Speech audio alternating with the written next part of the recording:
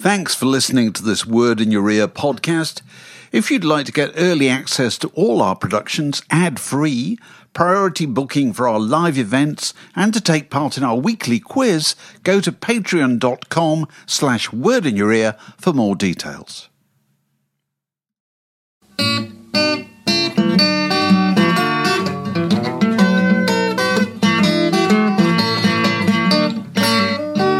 You're listening to a podcast from The Word. So while I was waiting for you, I've been playing a record which I don't think I've played this century, Mark. And here it is. And if you're only a Patreon supporter, you'll be watching this in glorious glowing colour as well as hearing it in stereophonic sound. That's the record I've just been playing, Mark. Oh, yes. Misty in Roots, live at the County Eurovision 79. Didn't you always used to say that was your favourite? No, I didn't actually. You may be confusing. No, it's Burning Spear. I'm thinking of Burning Spear. Well, Burning Spear, I love Burning Spear. Yeah. And there's also probably from around about the same time, there's a fantastic Aswad live record which was made at the Notting Hill Carnival, wasn't it? I think it was. Yeah, wonderful. Anyway, I was just listening to this and thinking what an extraordinary record it was, and I was listening particularly to a track, Judas Iscariot, and thinking, my God, that is just entirely Slavery Days by Burning Spear, which probably came out round about the same time. And, you know, look at the two covers together, same color scheme and all kinds of things. And I was thinking further we were talking the other week, in the light of Ed Sheeran's legal difficulties, about how ludicrous it is to try and pretend that all pop songs aren't related to each other and don't come from each other. How much is that the case when you look at reggae and you look at things like Misty and you look at things like artists like Burning Spear and I don't know, like Congos and loads of people like that, because they're effectively they are the same song sequences. Exactly. I mean, not just the chord sequences, Mark, because the amazing thing is the lyrical content. It's all very similar, because these are kind of hymns, they're sacred songs, if you like, you know what I mean? It's not just you don't get songs about somebody, fancying a girl or how Tuesday didn't go very well. No, for a member of Burning Spear. Yeah, exactly. And they're about Rastafarian themes and so forth. So how much is that? All pop music generally is just very close related to all other pop music. But how much more is that the case when you get to something like Burning Spear? It's absolutely extraordinary. That was I'm remembering the old Danny Kelly joke about the John Peel show. Play Misty and Roots for me. That was the kind of hilarious late night DJ gag. Oh, very good. That was going to be his biography title, I think, for a memoir about John Peel. So we've been recording a number of things this week, and one of the things we recorded that I don't think it's gone out yet is a chat with the writer Andrew Mail. Extraordinary charity shop out stuff that he pulls in on a regular basis, and we were looking at his records and talking about his favorites and things, and I couldn't stop thinking about the fact that he was talking about New Boots and Panties by Ian Dury, and about how he's growing up with that and how he became aware of the fact that you couldn't let Plasto Patricia play on that record if his parents were in the house. That's the case, isn't it? Because it famously begins with an extraordinary volley of obscenities. Unbelievable. But actually, it's not that. The whole album, if you think about it, is pretty astonishing, isn't it? In terms of what's on it, because it's got, the original version, original UK pressings, and the American version had Sex and Drugs and Rock and Roll. These are records that you just can't imagine being played now. Wake Up and Make Love to Me. That's kind of near the edge. Billericay Dicky. It's more than near the edge, Mark. Oh my God. But here's the point: we didn't even think there was an edge then. No, not remotely. That's the interesting thing: is that New Boots and Panties was, a very big hit record. And I looked at this morning at just how big a hit record it was. It came out in the middle of 1977. It went into the charts, the LP charts, in late 1977. It spent literally the whole of 1978 in the charts and half of 1979. So it was, and if you want to know whether a record really sells, don't judge whether it went to number one or not, because New Boots and Panties didn't go to number one. I think the highest it got was number 8. But look at instead whether something remains in the chart. It's if you remain in the chart, that's when you really sell a huge number of records. So that was selling in massive quantities. But I mean, everything else on it. You think the track Blockheads, even Blockheads. You must have seen parties of Blockheads with blotched and lagered skin. Blockheads with food particles in their teeth, what a horrible state they're in. I mean, even now, that specific attack on a particular stereotype probably wouldn't be encouraged. You're not allowed to ever go to the Blackmail Man at the end with the raspberry ripple. Do you remember that? And Bubble and Squeak. And I mean, every single track on that record, pretty much, is full of some kind of obscenity or outrage. Nobody at the time remarked on, did they? And it was sitting in how many thousands and thousands of households? Absolutely. When did they play? Did they play it when the kids were out? Did they play it when the kids were in and just ignore? I mean, I just don't know. It was also on sale in, not just Virgin and HMV, it was on sale in Boots and Smiths. Completely. Was it stickered saying? There was no sticker as far as I can remember. There was no kind of, oh, be careful with this record sticker that I can remember at all. And I was just looking this morning at the original reviews of the record, which just as I came out in mid-1977. So those reviews I was looking at Roy Carr's review in the NME and Vivian Goldman's review in Sounds and Tim Lott's review in Record Mirror. And they all kind of said the same thing, which is, well, this is extraordinary, but clearly it's not going to be a huge success. I mean, nobody's going to go for this kind of thing. No, it's not commercial. It's a bit edgy. It's a bit street. They all said it was really good, but it was clearly not going to be a big success. Well, it was absolutely a big success. But nobody at the time particularly thought of it as being wildly controversial. It was edgy, certainly. That was certainly the case. But, there weren't great think pieces about whether it was desirable, in its attitude. Yeah. And it's just absolutely extraordinary to think, There's a Hogarth exhibition on at the moment. I don't. Where's it on the Royal Academy? On the Tate Britain, I think, and it's had to be accompanied by long kind of academic explanations of the context out of which all these Hogarth works came. And what Gin Lane and well, and to very carefully distance themselves from the content. Yes, saying, we know. We know how shocking this is. Well, isn't it a miracle that nobody's yet suggested that we should do that with New Boots and Panties? Yet. The Word Podcast. Prime cuts of popular culture served fresh each week. I know you just tweeted a thing about obscure rock biographies. And I was thinking at first of the definition being often reasonably obscure groups, and then by the least prominent member of them. I can remember reading a book about Nico called Songs They Never Play on the Radio. I think you read it too, by a guy called James Edward Young.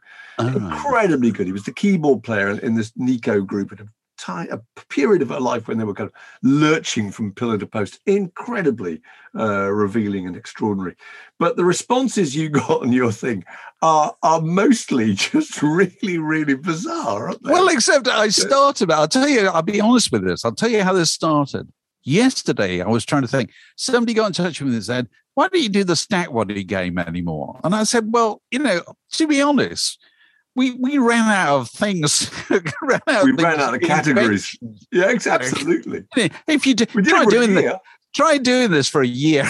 We get 60 of them. Script writers, whatever. That's right. And anyway, I was thinking yesterday, could I invent? There are obscure rock biographies, and could I come up with 4 obscure ones and then make up one and challenge you to see if you could spot the ringer? Spot the Ringer, and I couldn't really get that very far with it, but I found that there were loads of obscure ones, and I started with The Lost Roller by Nobby Clark. Which Nobby Clark was the original lead singer and founding member of the Bay City Rollers. I didn't know this, and did sing on the very early hits. But when the tartan came along and the scream started, Nobby was out. Nobby was out, booted out. But that hasn't stopped him many years later, penning his own musical autobiography. And so I threw this open to the massive and said, can people suggest, obscure rock biogs, and also what's the most distant relationship you can possibly have between the author and the actor, supposedly. There are some absolutely brilliant examples, aren't there? There's one, I called him Babe. Elvis Presley's nurse remembers. And Matt Hill, I think it was, who sent it in and said, spoiler alert, she bought him his placebos during a 2-week stay at the Baptist Memorial Hospital. He bought her a Cadillac. You think that's just brilliant. Anybody, and with John Lennon's exactly the same thing. With John Lennon, anybody that big, anybody even remotely associated with him writes a book. Lennon's maid at the Dakota wrote a book, didn't she? In Spanish, yes. Yeah, that's right. For the Spanish market. Michael Hill wrote a book whose main claim to fame, I think, he was the guy who introduced John Lennon to Long Tall Sally by Little Richard when they were at school. And that's that's how I started John Lennon. That's a book. It's a book, exactly. And A Cheese Sandwich for John Lennon by Mary E. McMahon, which sounded absolutely amazing. Her basic thing is that I've not read this, but she'd seen the Quarrymen a few times. She'd hung around Liverpool in the early days. And I looked it up, and it says the book culminated with a hilarious chance meeting with a hungry young Beatle at Liverpool's Jacaranda Club, with a final and unexpected twist, obviously involving a cheese sandwich. I don't want to give it away, but I mean, that's the basis of a book. It's good, isn't so it? Obviously all the members of the Quarrymen must have written books at one time or another. But just like Starting Over, and I think this was, again, another one that Matt Hill sent in, which is subtitled John Lennon and the Quarrymen, My Teenage Years by Charles Roberts. And I think Charles Roberts' association with that famous period is he's the person who took the photograph of John Lennon on the back of the truck. That's a very strong card, I would say. It's a really strong card, because nobody else can use that picture unless they pay you for using it. So he's no doubt protected it throughout the years. They got loads of them. Third Empire, this is the name on Twitter, who sent in Psychedelic Confessions of a Primal Screamer. Oh, that's fantastic. By Martin John, who it was their early tambourine player. It's just so great. And there's only one picture of him, I think, in the band playing his tambourine. And there he is on the cover, tambourine very much to the fore.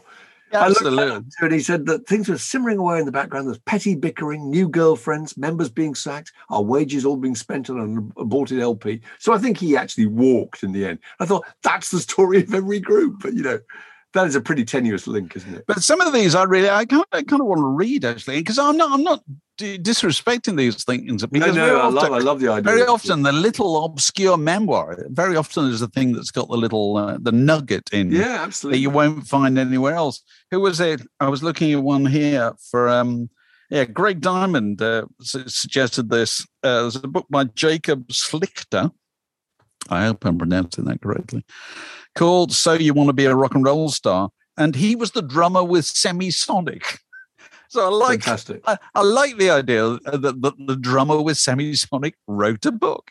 And it probably tells you something you wouldn't find anywhere else. The drummer with Budgie wrote a book. The Ray Phillips story, yes, title, I think it's the Ray Phillips story, an awful biography of a great life from Budgie to Tredegar and beyond. This is the man who I think left the group and then formed a group called 6 Ton Budgie, didn't he? Wasn't that the guy? Oh, did he really? Yeah, I think so. Yeah. I think there's a million and one stories. Ian Webster nominates a book called Mr. S, which this is quite interesting. Because this is subtitled and the subtitle is always the key thing in publishing. Yeah. The subtitles are what they're bothered about more than anything else. Mr. S, My Life with Sinatra by George Jacobs, his valet. Now, and so Ian is saying, how interesting could that be? I'm saying very, very interesting indeed. Actually, I know about that. That's the one that's got all the stuff about all his love affairs, isn't it? Ava Gardner. Is it really? Oh, of course. Yeah, because if you're the valet, whatever, you're there, right at the, you're watching this guy getting ready to go out. You're probably ferrying him about. Every element. Well, where's the famous old French saying, no man is a hero to his valet? Oh, because they know. They know more than their mates. The people who put them to bed at night and get them up in the morning.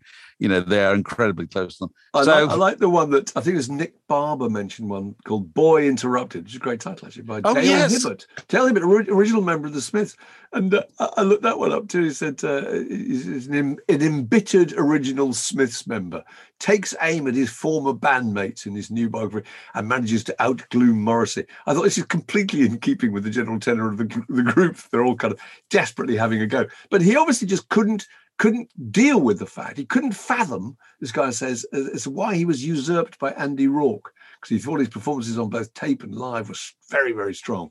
This is the man who made their demos public. So I can see why the other members of the group might have fallen out with him. But I mean, I think it's quite interesting that he wrote, it wasn't kind of just hilarious tales from the days in the Smiths. It was kind of I'm aggrieved. I should still be in there. Absolutely. Which is probably similar. Another one that's been nominated is the Dallas Taylor book. Did you see this? Yeah. Dallas Taylor, who played drums with Crosby, Stills, Nash and Young. And it's called Prisoner of Woodstock. I don't know. I don't know exactly why. I have to read it to find out why. Yeah. But it suggests he resents the fact that people just want him for Woodstock, I suppose.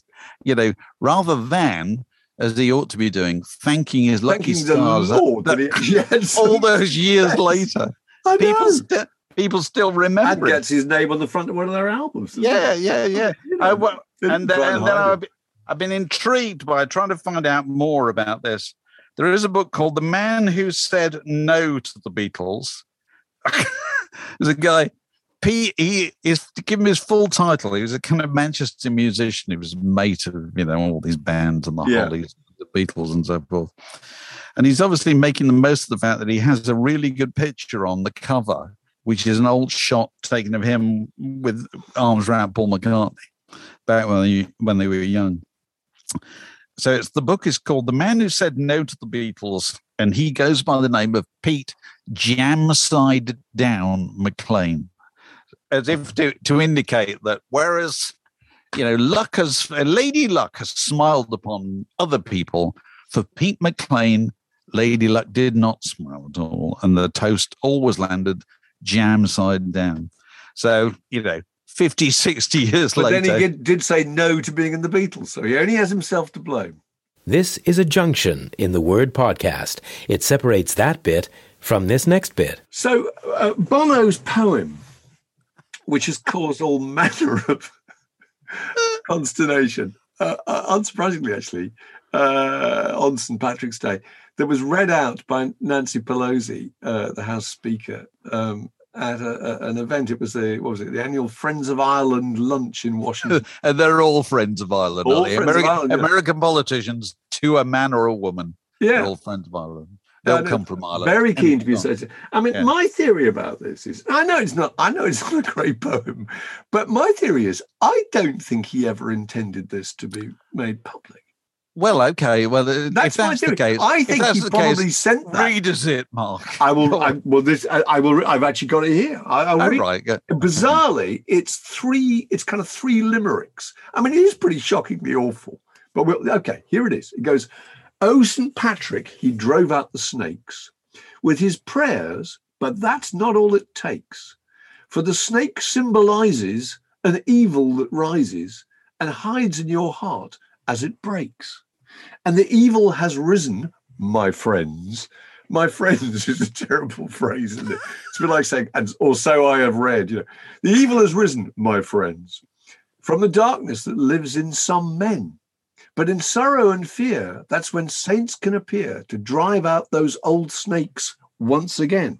Slight lyrical trip up there. Yeah, surely. I know. Too many syllables. There's a classic coming up now. The last verse is, and they struggle for us to be free from the psycho in this human family. Oh. I know. Ireland's sorrow and pain is now the Ukraine, and St. Patrick's name now Zelensky. I mean, my feeling is, I think he sent that to Pelosi and said, I just wrote something this morning and, and I think she ran with it. Would she have said to him, I am going to read this out at the lunch? And if she read it out at the lunch, it would then become public property. I don't know. Would he have actually said, please read this out? I would like it to go public. I think it's unlikely in his defense, because it is a pretty extraordinary thing, isn't it? My question to you is, Mark, why does everybody on God's earth think that at one time or another they can write poetry? This is it, because you wouldn't. Same thing doesn't apply. If you've never written a poem before, you wouldn't say, right, I'm now going to write poetry. You wouldn't say, I'm going to write a song about this, but you've never written a song before. I'm going to paint a picture. You can't paint. It is. I mean, it seems to be. I mean, how hard can it be? It's just a few words. They scan, they rhyme. Oh, I know. And that was, there's another question I put out on Twitter this week is, re Bono, how many pop stars have ever written a poem worth, half worth listening to? And of course, you get the usual responses. You get Leonard Cohen and stuff. Well, Leonard Cohen was a poet before. Was a poet. Yeah, he's more a poet than a musician. Absolutely. PJ Harvey's written some good poems. Nick Cave as well. But then that's the kind of multifaceted entities they are. Not many is the answer, isn't it? No. But somehow, what the interesting thing is people always think that poetry is the appropriate medium to express something that they feel really strongly about. Yeah, it's the supercharged medium, isn't it? Yeah. It's so soulful and so tragic. Yes. I'm going to have to write a poem. Only poetry will suffice. Only poetry will do it. We've all, we've all read 1,000,001 poems written on the back of album covers, haven't we? When we were young and foolish, and thought, wow, that's really profound. And then you read them years later, no, please not. So I don't know if Bono's poem will be having, the immortality really, and no doubt seeks. But I don't think I've not seen that posted anywhere apart from by her. So my feeling is she just went ahead and did it because she was kind of showing off about the connection that she might have with the fact that Bono. She's basically saying Bono sent me an email this morning. There you go. That's in his defence. That's all you need in this day and age, isn't it? And you've suddenly got a load of publicity for whatever your St. Patrick's Day lunch was. Talking of loads of publicity, did you see the story about Amy Mann being I did, removed from the Steely Dan? We still call it a Steely Dan tour, even though it's Donald Fagen, really, but that obviously sells tickets. And she said that she was bounced from the tour because they didn't want a woman or something else. They didn't think a female performer would be the right thing for a Steely Dan tour. I find that hard to believe too. I find that really. I think it made me quite cross. That actually, it made me slightly cross that she was the person to allege that was the case. Yeah. I thought that was I think that's slightly unprofessional, actually. I'm sorry. And I think it very unlikely, because if that's what they thought in the highly unlikely event, then they would have worked out the principles upon which they book support acts, and everything would have to be, cleared and ticked off by everybody involved. You wouldn't suddenly book somebody for a tour and then suddenly think, but hang on, we can't have her because we already agreed. You know what I mean? That we've got principles about that kind of act. I thought that was very unlikely. I'm sorry. I think she may have just misspoke, as they say, in some interview or something like that. She may have thought, think so. I just can't resist saying the whole this. Support act thing, it really fascinates me, actually, because there have been occasions where people kind of blew off the headline act, didn't they? Led Zeppelin and Vanilla Fudge and Little Feat and the Doobies, which I think you saw, didn't you? Didn't you see that too? You did, yeah. Queen and Mott the Hoople and people like that. But I mean, that's because they're roughly in the same idiom, and so you could compare them. They're all rock and roll acts, you know. I think the really clever thing is getting a support act. Like I remember seeing the Stones in 1976, supported by the group The Meters. Do you remember The Meters? Oh yeah. A funk group, and they were fantastic. But you couldn't really compare them because they were a different kind of group, and that I think is part of the trick, isn't it? But otherwise, you get someone who's in your kind of idiom, and then you try and make sure that they're never too good by not giving them a decent sound check. Interesting thing about the Rolling Stones, I don't think anybody ever talks about nowadays. In the days when they had support acts, and I suppose I'm talking about the 70s, really. Yeah. They were always black support acts. They just always were. Stevie Wonder. Yeah, Stevie Wonder was the they had Prince before anyone had ever heard of him. Oh, did they? Okay. They certainly had the Meters, and I'm trying to think. Didn't they have Tina Turner support them at one point? Yeah. And you know, it's very definite kind of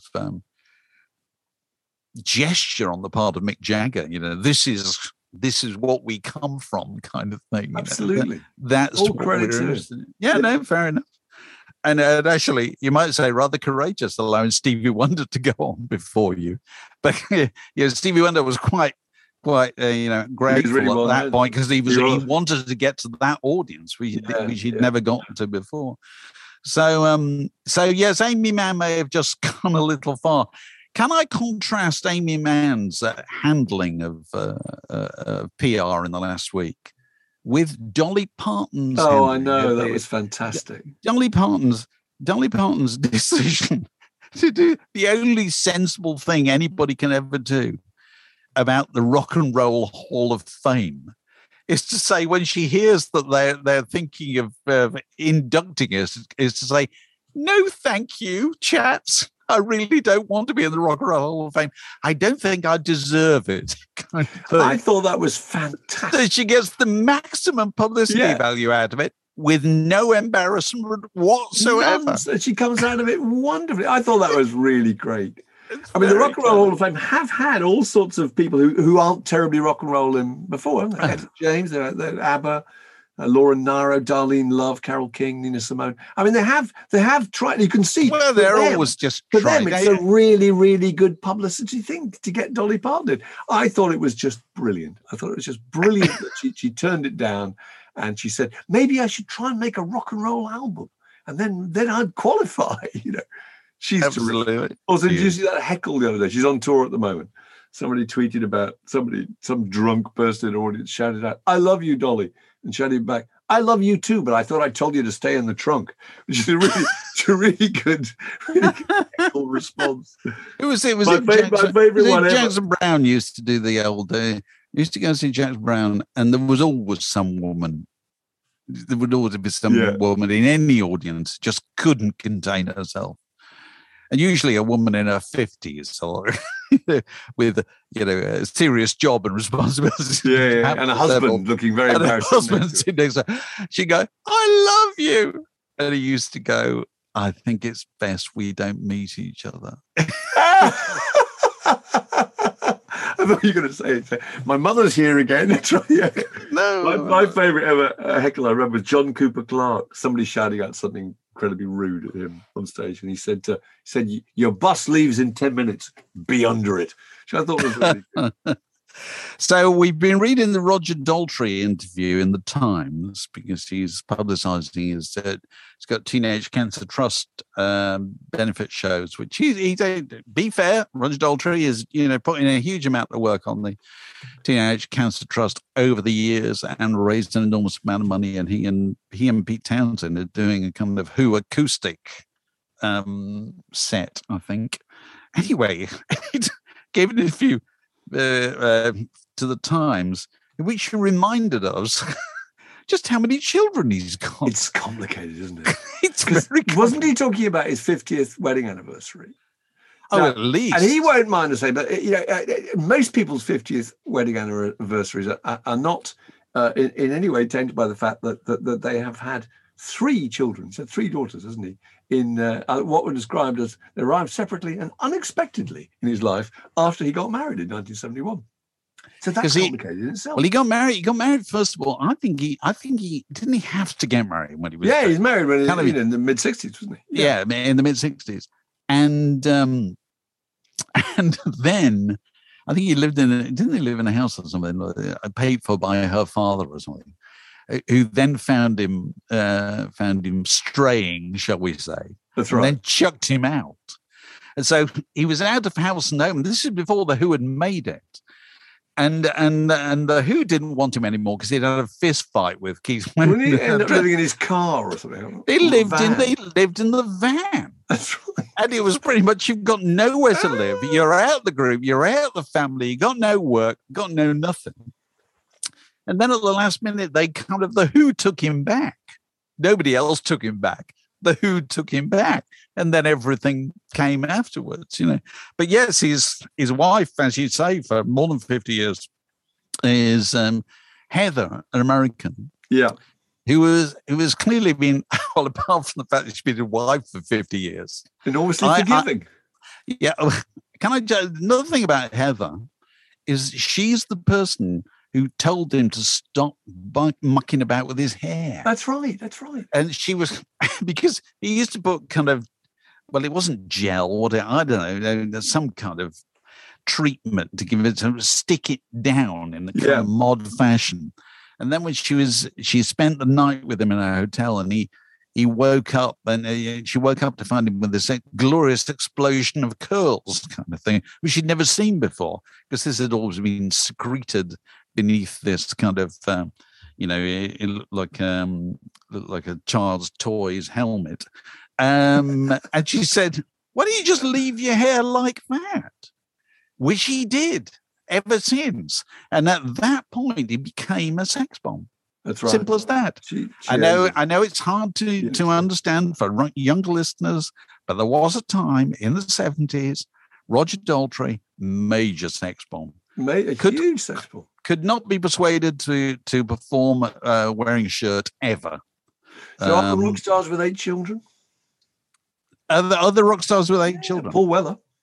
Oh, really? Go on. I think Paul Weller's got 8 children. I think so. I think by 4 different women. I'm pretty sure. Rod Stewart's certainly got 8 children, hasn't he? Talking to Rod Stewart, did you see him supposedly mending the road near his place in Essex? With some gravel that he uses to gargle with. Who was it who said that on the radio? It's very, very funny. There were some potholes near his castle in Essex, and he couldn't get the council to fix it. So he's Rod Stewart, so he could afford to get a contractor to come and fix it.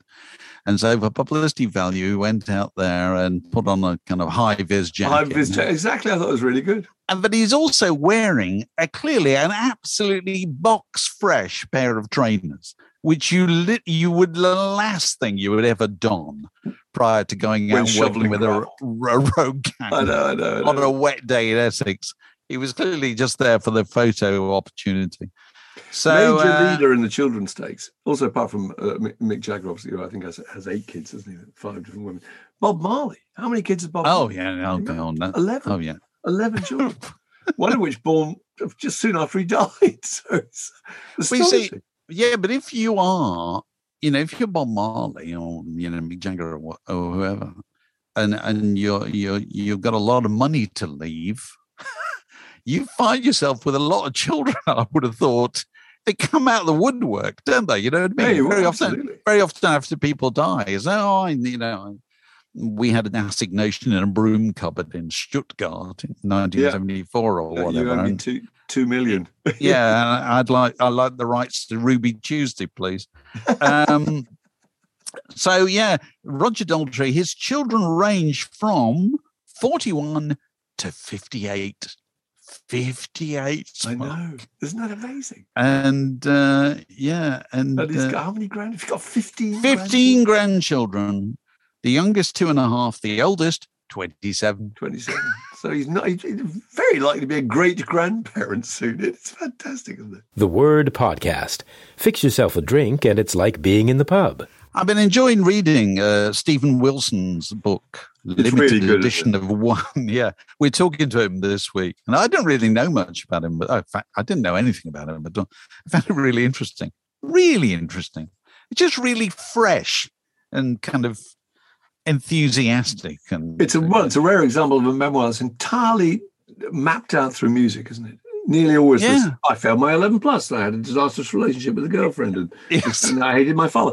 It's all about records, all about seeing records, hearing records. Yeah. Lovely bit where he says he was born on November 1967. He said the most significant thing about his birth was the fact that Pink Floyd had just finished recording Paint Box in a studio just a few miles away. That's the thing that mattered most to him. I thought it was really touching, actually. I like that. He was like you. He's a huge fan of the Dukes of Stratosphere records. And he formed a kind of Stratosphere group, didn't he, with Daft names? And he was just obsessed with them. And but I think he said when he made his first Porcupine Tree record, he wanted to send it to Andy Partridge, but he didn't have his address. And then in the book, he says, I suppose I could have sent it to Andy Partridge, XTC, Swindon, and it would have found him. And I was reading this morning. I thought, yeah, it probably would, actually. I'd have thought to myself, does that apply right across the board? If you sent a letter, I don't want to expose anybody to loads of junk mail or anything. If you sent a letter to Elton John, Windsor, would it get to him? I think it probably would. It would, wouldn't it? Absolutely. Just I don't know. Chris anybody Rea, in that area, it's the one house that you know who lived there, wouldn't you? You know, Rod Stewart, Essex. He'd probably find it, wouldn't he? Yeah. Whether he look at it or not. It would get there. It'd get to him. So is there anybody out there, involved in the postal service who can tell us how this actually works? Because, because you got postmen nowadays. I mean, postmen are brilliant. Postmen know everything. They obviously know everybody on their patch, don't they? Yeah. And so, Rod Stewart's postman knows where Rod Stewart lives, doesn't he? You know what I mean? It will find its way to him really simply without any need for postal codes or anything of that kind. It would do. And I think that probably applies right across the board. And it doesn't just apply with really big names. It probably applies with cultish names as well. You know what I mean? That stuff just finds its way there. So if you've got any experience of this or specialist familiarity with this whole question, we'd like to hear from you. We want to hear. We want to know. I tell you what we should mention too is when we were talking to Andrew Mail the other day, he was talking about gigs he went to see in the early 80s, I think. I think he went to see Curtis Mayfield, didn't he? It did. And there were 25 people there. He was saying how extraordinary there were only 25 people there. And then we were saying, well, actually, in the early 80s, given the choice between seeing a legend and seeing the next big thing, you tended to go for the next big thing, didn't you? You did. I think it's interesting for lots of reasons. One is if you'd read about Echo and the Bunnymen in the music press, whatever, the main thing is you didn't really, if they hadn't been on top of the pops, you wouldn't know what they looked like. You couldn't just click and see these people in action. To satisfy that curiosity, you'd actually have to go and see them. And also, the whole idea of legends, acts that are now considered to be legends, the Stones and McCartney and Elton and the Who and Queen and Paul Simon, James Taylor, that hadn't happened, had it, in the early 80s? They were just, to a lot of people, kind of old and in the way and stuff. They were cluttering up the place. The only legends I remember at the time were mostly blues legends. I remember going to see B.B. King in 1979 and seeing Muddy Waters as well and John Lee Hooker. And I saw Chuck Berry. I can remember thinking, these people are kind of legends. And also Bob Marley. Bob Marley, somehow instantly you had the feeling that you ought to go and see him. But otherwise, that whole idea. So now, if you've got the choice between seeing the next big thing and somebody who might be on their farewell tour, you're a bit torn, aren't you? Because you think, well, that's an opportunity I may not ever get again. It's also people use the expression legend nowadays. They use it really freely, and I don't think people used to at all. Yeah. So if I talk to any of my children or whatever, You talk about musicians they wouldn't necessarily know, but they're aware of the fact that they're legends. You know. Yes, absolutely. They feel they ought to go and see them. They ought to go and see them. They ought to know about them. Or so you get that terrible spectacle of gigs of sons and daughters being dragged along usually by fathers saying, you have to see this. And the other thing is that you didn't have that idea that people were pioneers. You know, now Kraftwerk, you have to come and see Kraftwerk because they are the great template for electronic dance music. You know, Iggy Pop, Stevie Wonder, James Brown, but you know, and then they weren't, were they? They were just somebody on their 6th album or whatever. Yeah, absolutely. The first major farewell tour I can remember was Tina Turner, which I think was probably in the late 80s. She embarked on her final tour. Because at that point, I know, probably still going, I should imagine.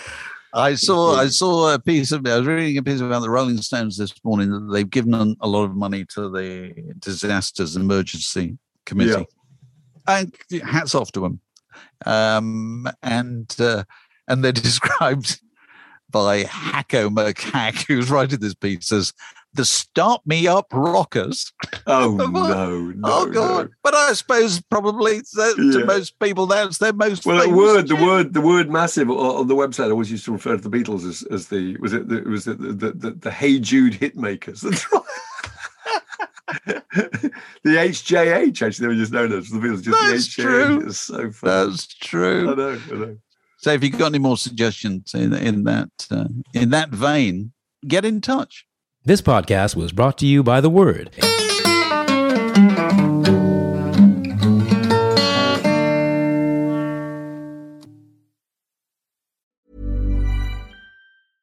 Selling a little or a lot?